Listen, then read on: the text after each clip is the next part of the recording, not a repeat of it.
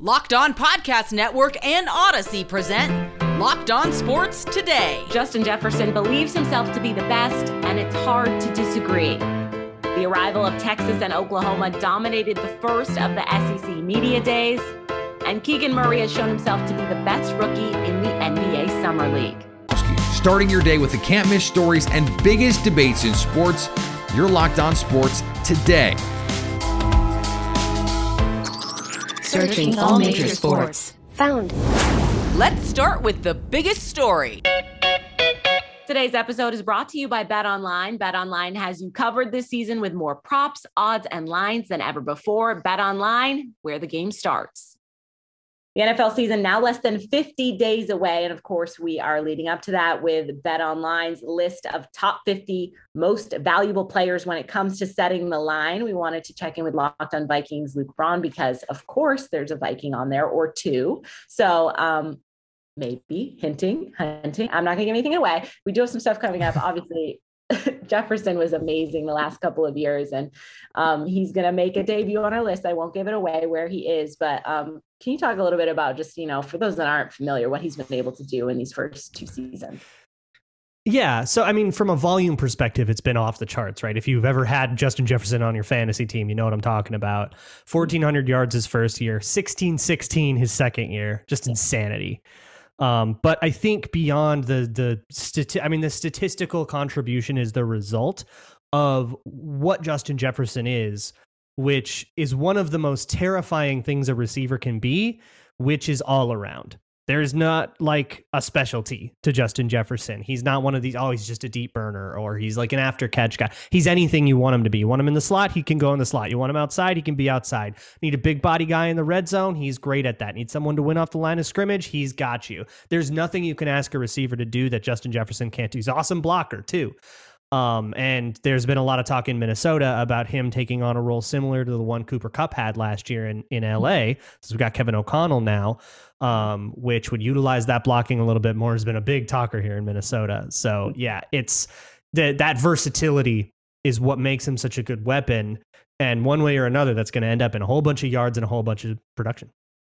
And he's come out and said recently that, Davante Adams is the best wide receiver in the league, but he plans on being the best wide receiver after this season. What is the ceiling for him this year? Obviously, you talked a little bit about trying to be more of a Cooper Kupp role, which would be great for him. But what's the ceiling for him as far as you're concerned coming up? I think it's what he said. There's a lot of top 5 stuff going. Actually, BetOnline put out their over-unders for yardage for receivers, for like a lot of premier receivers. Jefferson's second next to Cooper Kupp. You look at top 5 wide receiver lists that ESPN or NFL Media or whatever will put out. Justin Jefferson's on most of them. He's pretty much unanimously, pretty agreed upon a top 5 receiver. It's not that much further to say, well, what if he takes another step forward in a more pass heavy scheme, takes that Cooper Kupp role, and suddenly ascends beyond that. And what's beyond top 5, top 3, top 2, top 1? We're starting to get to that place. But I do think that Justin Jefferson can reach that point where he transcends just being a weapon and he starts being a headline. And he starts being, the thing you come to the game focusing on. If you're a defensive coordinator playing the Vikings, is okay, first things first, we shut down Justin Jefferson.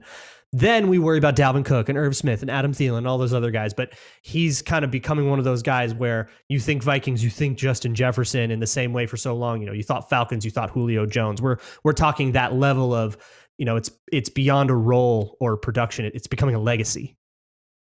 And he's replacing someone sort of, I would say, and Stefon Diggs, who, was a huge playmaker for the Vikings for a while. And on this list, he actually, not to give too much away for BetOnline, he's a spot higher than Jefferson. So in your mind, I mean, we don't know entirely what goes into moving the line, of course, but in terms of just all around, it seems like Jefferson's really a better fit for the Vikings in terms of being able to do so many things.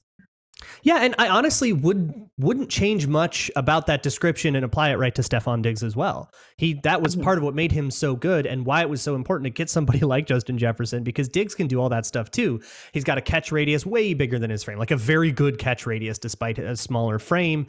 His routes are unbelievable. He's really deceptive, and he's got his whole play style that's also very versatile. And he's also an inaccuracy eraser, which is a huge thing that helped Josh Allen take another step.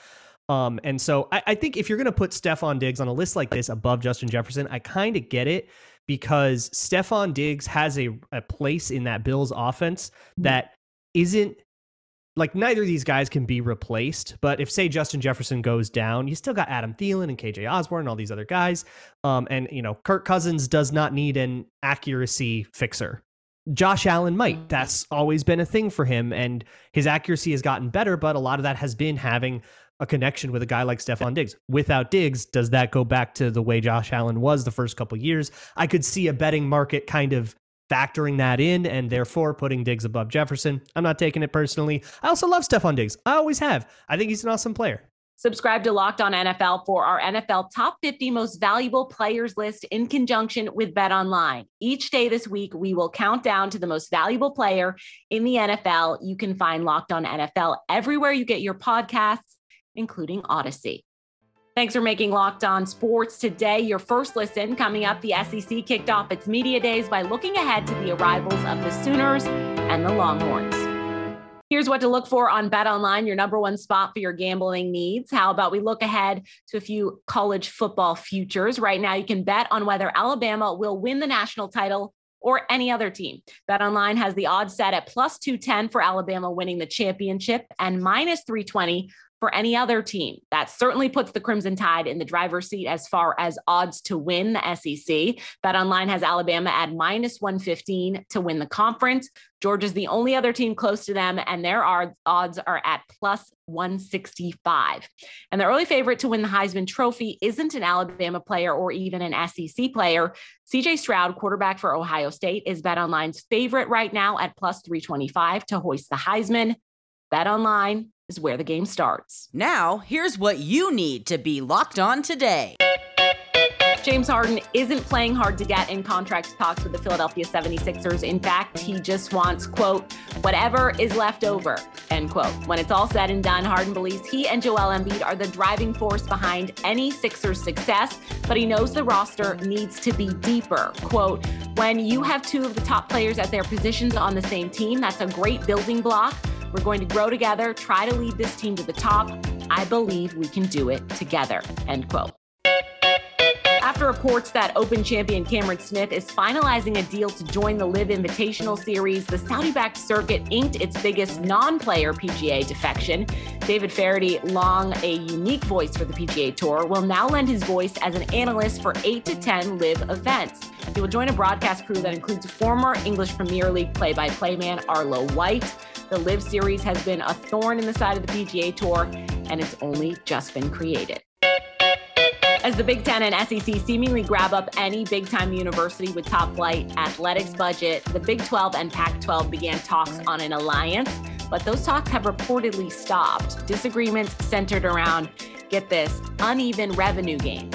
There's been at least 3 Zoom calls between top league officials in the Big 12 and the Pac-12, and other calls between other factions of the league, including their legal departments, to try to discuss different options. A Pac-12 source briefed on the conversations said that the Big 12 had expressed interest on Friday in possibly exploring a full merger. The Big 12 source said of the 3 options laid out by the Pac-12, pooling rights, a scheduling concept, or fully combining the leagues, that the only scenario that could have potentially driven value was a full merger of the leagues. And Washington Nationals superstar outfielder Juan Soto won the 2022 Home Run Derby. He did so after beating Julio Rodriguez from the Seattle Mariners. Pete Alonso tried for a 3rd straight Derby crown, but it was not meant to be as he lost out to the rookie sensation from Seattle in the 2nd round.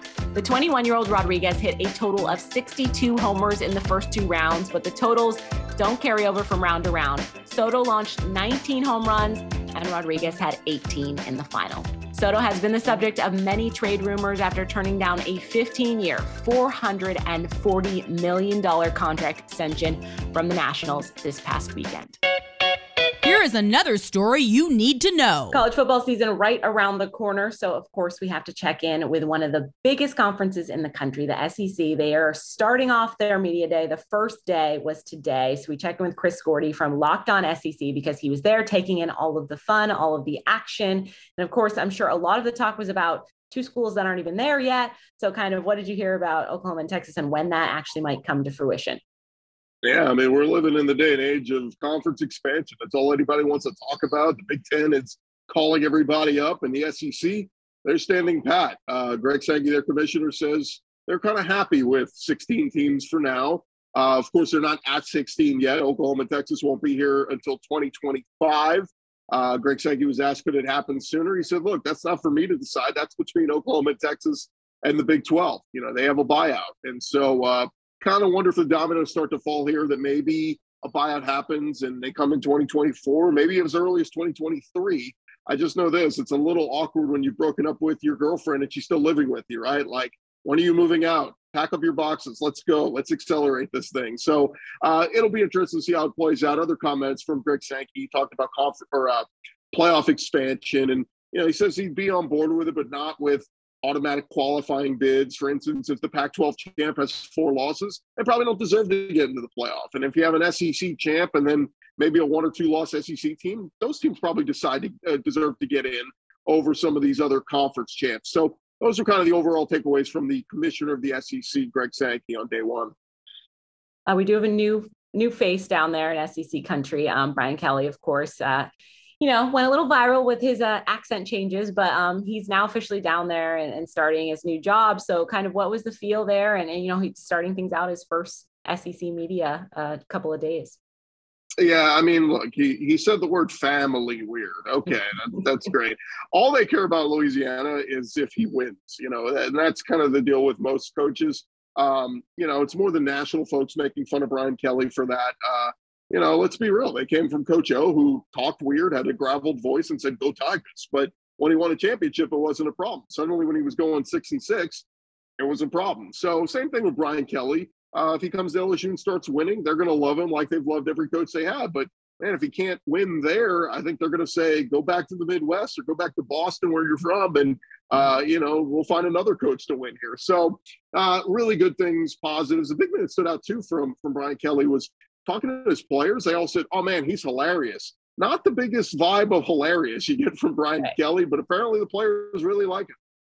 Okay, well, maybe a little Bill Belichick vibe there, I guess. I don't know, like portrays something different. Maybe he's a little more fun to them, but whatever. Like you said, if they win, they win.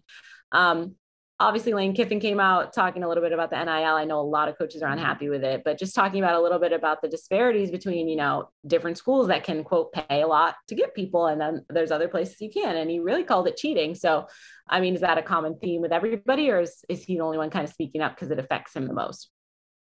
Well, Lane's never shied away from sharing his opinion on things. I mean, he speaks his mind, and I think you have to respect that. But I think he's just calling out a larger problem. College football has always been a league of the haves and the have-nots. And I think what we're seeing right now when it comes to NIL, the have-nots are the schools that have a pretty good alumni base, have money, but they don't have Texas or Texas A&M type money. And that's what we're seeing right now in Miami. We're seeing those schools stepping up to the plate and paying tons for recruits and transfers and all that. And I think Lane was just kind of calling out, look, we don't have those resources here at Ole Miss to pay millions upon millions for recruits and all that. So, and look, the rule was created saying you could pay NIL, you just can't be an inducement for recruiting. We're seeing it used as an inducement for recruiting. So I think that's what Lane's calling out when he says it's cheating. But, the bigger picture here is the rich are going to continue to get richer. Absolutely. What are you looking forward to? A couple more days of SEC action. Anybody, obviously all the big names are talking, but what you're looking forward to throughout the next couple of days? Yeah, Nick Saban's always fun when he comes. He's like a rock star. I always say the great comparison is Nick Saban could walk in one door, the president could walk in the other, and no one would pay any attention to the president. It would all be on Nick Saban. It is that crazy. He rolls about 8 deep. He's got every policeman from the state of Alabama following him around. He's a rock star, and it's crazy to see when he comes to SEC Media Days, and it's going to be madness once again. Chris will keep you up to date on the movements of the SEC during Media Days. You can catch Locked On SEC everywhere you get your podcasts, including Odyssey. Which NFL stars move the betting line the most? Since July 18th, Locked On gives you the 50 most valuable players in the NFL from the odds makers at BetOnline. They've been available on Locked On NFL, wherever you get your podcasts, and on YouTube. Coming up, Keegan Murray has shown himself to be the best rookie in the NBA after his performance in the Summer League, allegedly. Paolo Banchero, Jabari Smith, and Chet Holmgren all put up some pretty good numbers during the Summer League. Jackson Gatlin and Matt George discussed why another player was even more impressive for the latest Locked On NBA. Keegan Murray was balling out in Summer League. He was number 4 amongst all scorers in Summer League at 23.3 points per game, but he was the only rookie to finish in the top 5 of all the Summer League leading scorers. Shot 50% from the floor, 40% from 3, 80.8% from the free throw line, 7.3 boards, 2 assists. He was on a tear throughout Summer League. I mean, are you what are your immediate impressions as to what you've seen out of him so far to this point? I know it's Summer League, you take it with a grain of salt, but you have to be really excited about what you've seen out of him so far. I'll pay off your tease right away. Damn right, Keegan Murray was the best rookie in Summer League, and in my opinion, it wasn't particularly close. Look, Keegan got the opportunity to play against the best of the best in terms of this draft class. He and Paolo kind of split halves. I know the Orlando Magic ended up winning that game, but Keegan Murray had the big moment, hitting that big shot in game 1 of Summer League for the Sacramento Kings, that is, to send that game into overtime. And what I love about Keegan's Summer League as a whole is he showed us different things on different nights. He scored over 20 points in every single game. If you include the California Classic 3 games that he played 7 games in total, scored 20 or more points in 6 out of 7 of them. The other game, he scored 9 points and also had 9 rebounds for a near double-double. Took over, had a rough first half against the Indiana Pacers, took over in the second half to help the Kings win that game against Indiana, and went right after Benedict Mathurin. And then I loved his performance against Chet Holmgren and the Oklahoma City Thunder. Now, the box score is going to show you, or the final score is going to show you, that Oklahoma City won that game.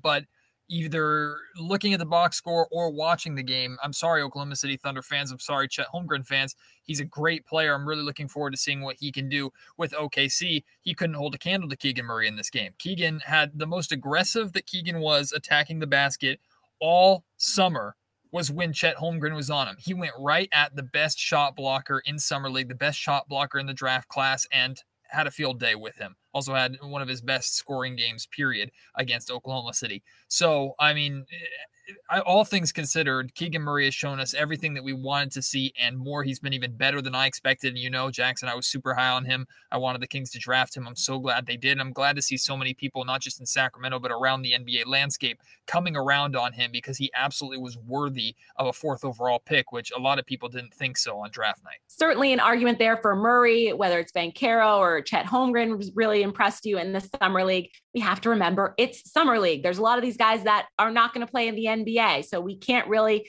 count what they're doing there as what they will do when they get to the next level. So until opening day, I'm going to reserve the right to decide who's a bust and who's going to be a superstar. And finally, most coaches want better facilities for their players. Few, if any of them, do what Deion Sanders has done for Jackson State University football. He donated half of his salary so that JSU could finish renovations to the football facility by August 4th. Quote, "I'll put half on it to get this done," he said. "If you don't believe me, check me. I will send you the receipts," end quote. Sanders signed a 4-year contract with an average annual salary of $300,000 back in 2020. That is certainly putting your money where your mouth is. Thanks for making Locked On Sports today your first listen. Now go find your favorite team's Locked On podcast and make them your second listen. Coming up tomorrow, we're going to talk about the national superstar Juan Soto, the new home run derby champion, and where he could end up. At least until tomorrow, stay locked on sports today.